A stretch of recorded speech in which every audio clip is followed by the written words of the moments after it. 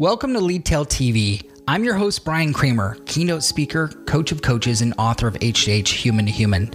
Today's guest is Steve Mann, recently the CMO of ThetaRay. Steve has also worked in marketing, demand generation, and product strategy. People describe him as an out-of-the-box thinker that uses his positions to develop and mentor folks towards professional development, having also spent time as a VP at SAP and CMO of LexisNexis. In this episode, we talk about how things have changed from last year and how to focus now on a 3 and 6 month strategy in marketing. We'll also talk about a documentary style of branded content and how to bring bingeable content into brand storytelling.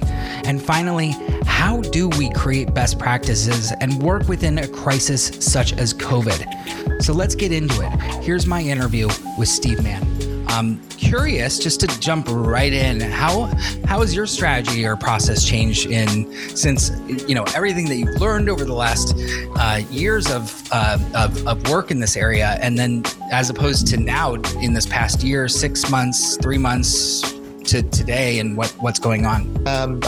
For me, I started out learning about demand generation in the very classic sense that, tell them about your speeds and feeds and why it's good for them, and they'll buy your widget. And, what I came to realize is that the marketing that I was doing wasn't connecting with human beings. And I couldn't understand why. I mean, they're logical. They, weigh rational arguments and make a decision. And isn't that what you do when you buy a widget? But the answer that I found was no. It turns out that's not true, that most of our decision-making is non-conscious. And so the work that I've done over the years to perfect my demand generation strategies at execution is to learn how to weave an emotional argument into a rational argument. 95% of our cognition is non-conscious, so can you imagine making a decision on your anti-money laundering software or your pair of jeans only by thinking about it rationally? No, it doesn't work that way. Both buying software as well as buying blue jeans are both emotional experiences as well as experiences of the heart. So that's number one in terms of my evolution, in terms of my demand generation strategies. Over the last year, I would say I've brought those strategies forward and, in a somewhat classic omni-channel way, really trying to inhabit the channels that my consumers are at, and really then optimizing those channels in order to drive towards my conversion goals. But I'd say over the past 6 months, that began to modulate. Over the first 6 months, the last 6 months, I'd say it's more about closing deals, right? So you're shifting away from your classic omni-channel model. You're making sure that you stood up and at all cylinders, your account-based marketing is cranking. And then you're really focused on that decision-making content within the buyer journey to get people to convert. But over the last 3 months, as we all know, we've got this pandemic thing going on. And so the messaging that I would normally utilize around customer acquisition or upsell was replaced with messaging that was largely around distraction, humor, nuance, rather than trying to be an acquisition engine, trying to be an engine for passivity and calm. Because it's been my experience that people haven't been very focused on making major purchase decisions right now. They're working to keep their jobs for sure, but I think I know folks are somewhat distracted. And that's really how my marketing has evolved over the last year and a half at least. It's so fascinating to see how fast this can shift and how demand gen can also lack some either gain or lack empathy. And I'm curious how you coach, counsel, create more of that in demand gen. I mean, it is a conversion point, but at some time, especially this time, it can also be tone deaf to what's going on. And how do you quickly enact and create from that? It's difficult in the sense that some brands, it's not natural for them to speak in that way. And they have two choices, to keep speaking the way that they are, in which case their message is going to fall on deaf ears. And then there's a second option, which is to say nothing. And sometimes saying nothing, like my mother used to say to me, is better than saying something. So I think brands that don't have the wherewithal to actually make that shift in terms of having a heartfelt conversation with their customer base need to be quiet.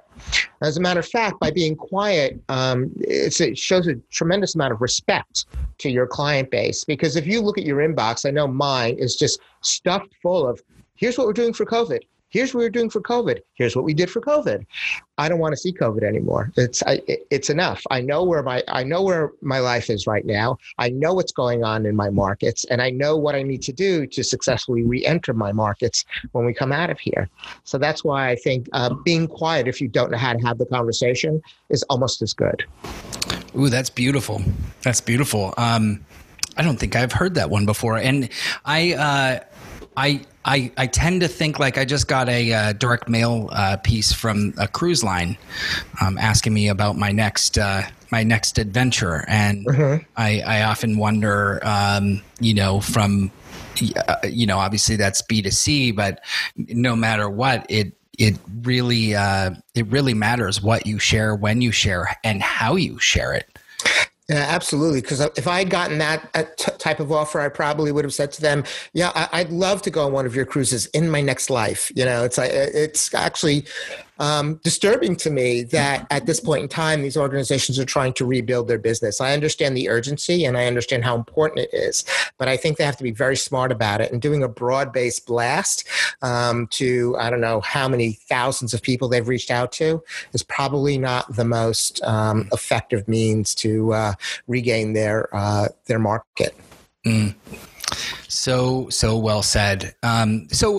Just kind of moving through this, I also want to talk to you about a few other things. I know on your CXO talk with our mutual good friend, Michael Krigsman, amazing person, you recently talked about customer experience and brand marketing. Yeah. What do you think about the efforts by companies like MailChimp and Wistia?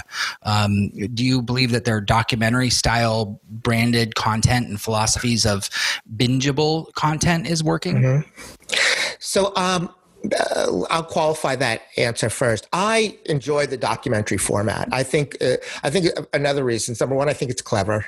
Number two, and I like clever. I'm just attracted to clever. Number two, it's an easy way for me to consume that type of information. It resonates with me. And I also think it allows you, it's a great format for storytelling. That being said, there's a downside to this in that you can invest a lot of money. And you can create bingeable content that doesn't go anywhere because although the consumer enjoys it, it's not the type of content that's going to drive conversion. So it's just like any other conversion mechanism, this type of tool, this type of offer needs to be tested. And I can't tell you whether or not they're testing this type of content. I know it's difficult because it's what you would consider a long form piece of content, but I think that is something that code needs to be cracked in order for somebody to say, you know what, I'm comfortable with this type of content strategy or not. That is, I love that you called it out as non-converting, or at least not tracking conversion, because oftentimes we get stuck in, even in the phase of trying to decide, is this worth it? And if there's no conversion at the end, how do you think that plays into decision-making to begin that process of saying this is still worth it, even though we can't track the conversion? Right. I mean, first of all, you have to have that hard conversation with yourself and your team, or you're going to drop $25,000, $30,000, $50,000 to create some form of documentally format video without any experience that or data that says it's going to convert. But let's say you go ahead and you make that investment and you put it in market, and you put it in market through multiple channels, which I would hope you'd be doing out of course. You're you're still going to be looking at each of those channels to see which of those channels are converting best. And then you're going to be optimizing them and shifting budget into the channels that are really moving well. But even within a given channel, you're going to be looking at which content within that channel, which conversation within that channel is actually working best. And so it may be that you find a channel, let's just say it's LinkedIn for giggles. And within that channel, a lot of your content's performing, but that documentary piece is not executing, it's not converting. Pull it.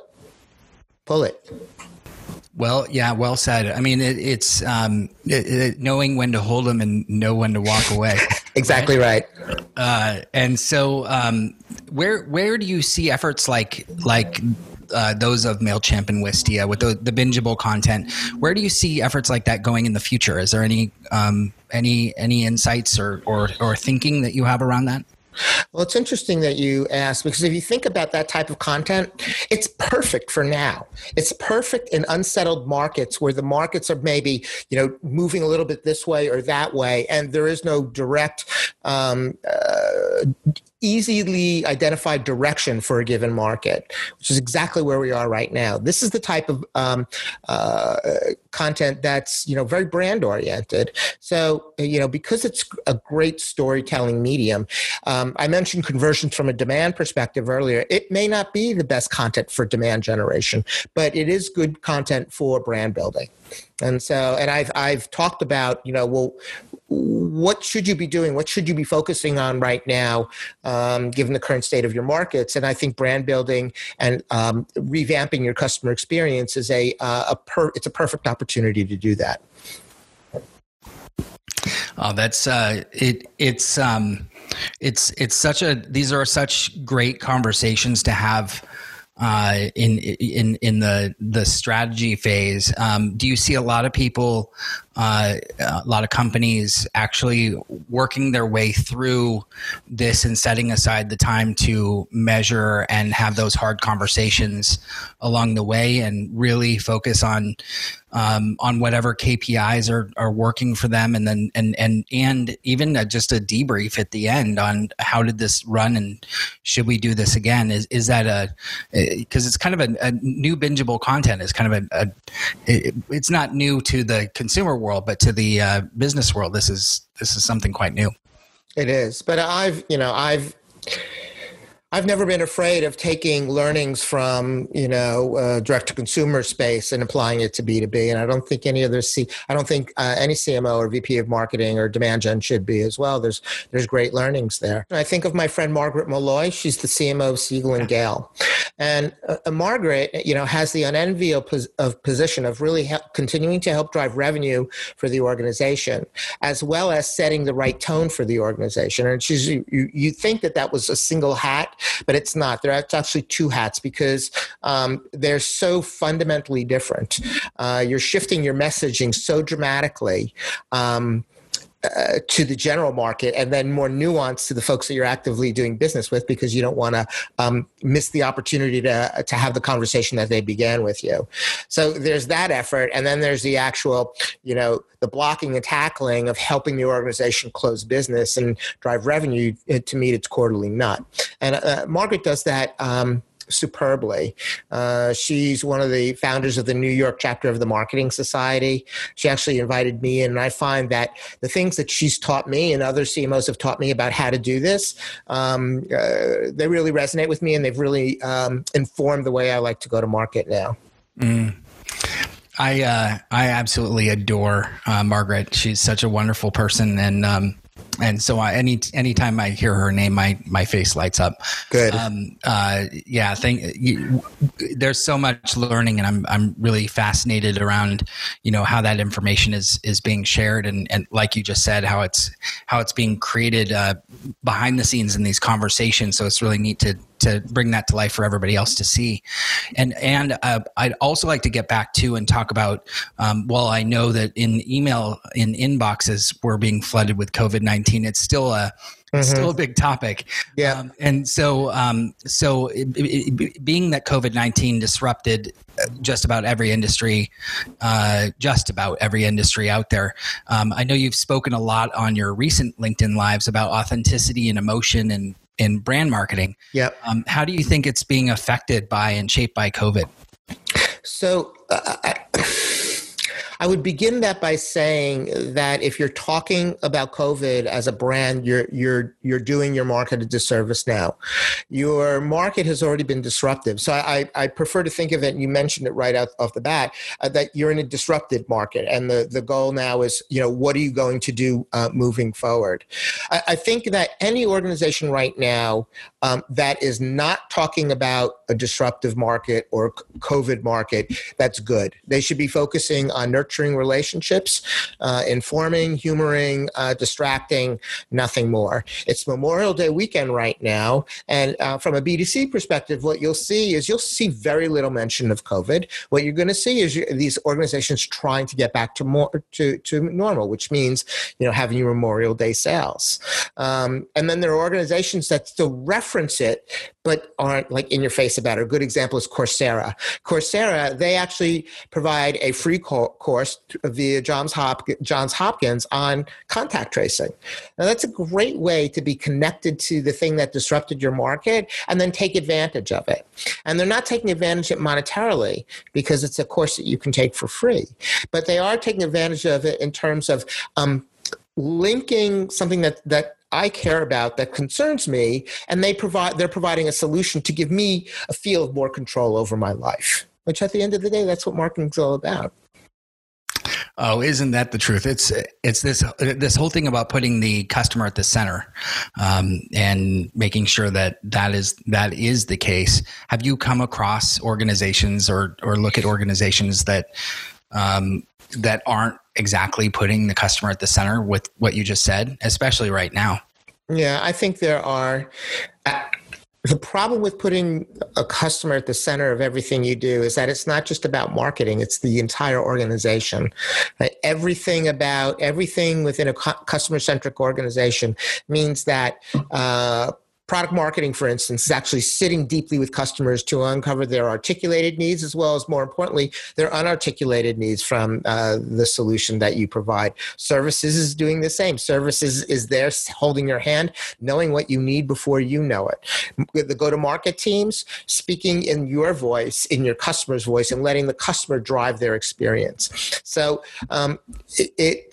it would be easy for me to say, oh, this company is not doing it right. But in point of fact, it's got to be an entire organization that decides to be customer-centric. And then they go through the hard re-engineering to make the company be able to do that. So I can't answer your question directly because I don't believe that it's just this, it's one lever that you pull. It's virtually every lever in the organization that you have to pull to become customer-centric. I would rather you not answer it directly and answer that exactly the way you just did, because that makes so much sense. I'm curious too, what learnings do you think then companies can take from all of this and should carry forward in from this crisis to the future of what now demand gen and marketing could and should be? Yeah, the learning is that you never know when a market's going to get disruptive and that you need to be prepared ahead of time. We all know that in a given market, it goes through a maturation cycle, right? You've got new entrants that disrupt a prior market. They grow to a position of leadership. Then there are other entrants. The market gets crowded to the point where everybody's category leader, so nobody's a category leader. And all of a sudden, a new entrant comes in that disrupts that market by offering an alternative. And it's a new category. So we all understand that type of market disruption and we prepare for it because it's more of a long-term proposition. But here's a short-term dramatic disruption that nobody saw coming. So it's incumbent upon organizations, especially on the communication side, to discover that narrative, have that narrative in your back pocket, and revisit that narrative as often as you would say, revisit your lead scoring model to make sure that what you want to say and how you want to address it is still relevant, because this is going to happen again. Yes, and there's so much learning. I mean, I do hope that we all marketers, leaders, executives, HR, everyone sits down and says, okay, what can we take away, and how do we do that? I mean, I would imagine that those conversations are going to be more than just lunchroom conversations, that they're going to be actual strategy. I know you like the word strategic, so the actual strategy conversations around that, like how do we roundtable this and actually make something of this? And you can tell the companies that haven't done that, or you can see it in their approach to the way they're communicating to the market right now. It's the email after email after email that they mention COVID, but then they go right into their standard pitch. A company that I guess I shouldn't name in the ERP space, they are doing that on NPR every morning. These are upsetting times, so you need our solution. And every time I hear it, which is pretty much every morning because I listen to NPR every morning, I cringe as it's a inauthentic way to take advantage of a very painful time. So true. That's that kind of there. There's certainly a positive way to approach things, and that kind of negativity or conversation that's happening where you're scaring them into buying is not a tactic that I'm a fan of, or a conversation that needs to happen. And yet sometimes, as humans, we do like to go there. Right. That becomes our go-to, where we see that as a challenge, not as an opportunity. Correct. I would agree. And I would say, to your point about scaring people into buying, emotions are part and parcel of how you're going to go to market. And so if you think about fear, the lighter side of fear is focus and intensity, right? So if you can use messages that generate focus and intensity rather than fear, then you're doing right by emotions when you're market. Same thing goes with lust, right? The lighter side of lust is desire. I have a desire to be good. I have a desire to be seen in a great light by my CEO. I have a desire to create superior content and be recognized in the market. So it's good to use those emotions. They just have to be, you have to hit the right tone and use it at the right level, right? Or else it goes south and it doesn't work at all. So last year, you wrote an article on LinkedIn about applying your budgeting strategies you use at home to budgeting at organizations. Yes. That's kind of cool. Hadn't thought about that. And so I'm curious, what are some of the other business-related skills that you found transferable from raising triplets? That's correct. So we have triplet girls, 3 girls. They're 13 years old. You can imagine that in my house right now, the only thing I want to do is I can move to the Caribbean and they can come visit me occasionally. It's a very girl centric. There's a lot of she touched me. That's my blouse. He likes me better than he likes you type of stuff going on. And so I've applied some very firm principles to try to address that. The first one is, I've taken agile marketing and I've moved it into the notion of agile child rearing. In other words, I take the 3 kids, I lock them in a room, I have them solve that problem, and I just keep sliding pizzas under the door, and hopefully they won't solve it until they're about 17, then I can let them out and everything will be calmer. The second thing that I do is around the dinner table, we have conference room protocols, right? So you need to talk, wait your turn. If you're late, you've got 3 minutes to get to the table or else there's a problem. So those types of disciplines in terms of having to manage a household with triplet girls, plus we have 3 more who are off the payroll, it can be challenging. So you need to bring a degree of executive functioning skills to the kids. Oh, wow. That is that I can't think of a better way to close out our time here today. That managing triplets like you manage your business, or manage your business like you manage triplets. That almost that seems like maybe a touch more challenging than a CMO role. And so my hat's off to you. That much more. Take that on. They're both labors of love, but one is enduring, the other one is not. Hi everybody, Spencer here on the Leadtail team. I wanted to thank Steve Mann for being our guest on the show today. If you'd like to continue the conversation online, please tweet us at Leadtail or our guest at Steve Mann with 2 N's. If you want to see the full video interview series, you can find this episode and more at leadtailtv.com. Please make sure to subscribe to us on Apple Podcasts or wherever you get your podcasts. Have ideas for the show? Do you know someone who would be great to be a guest? Drop us a line at studios@leadtail.com. Thanks.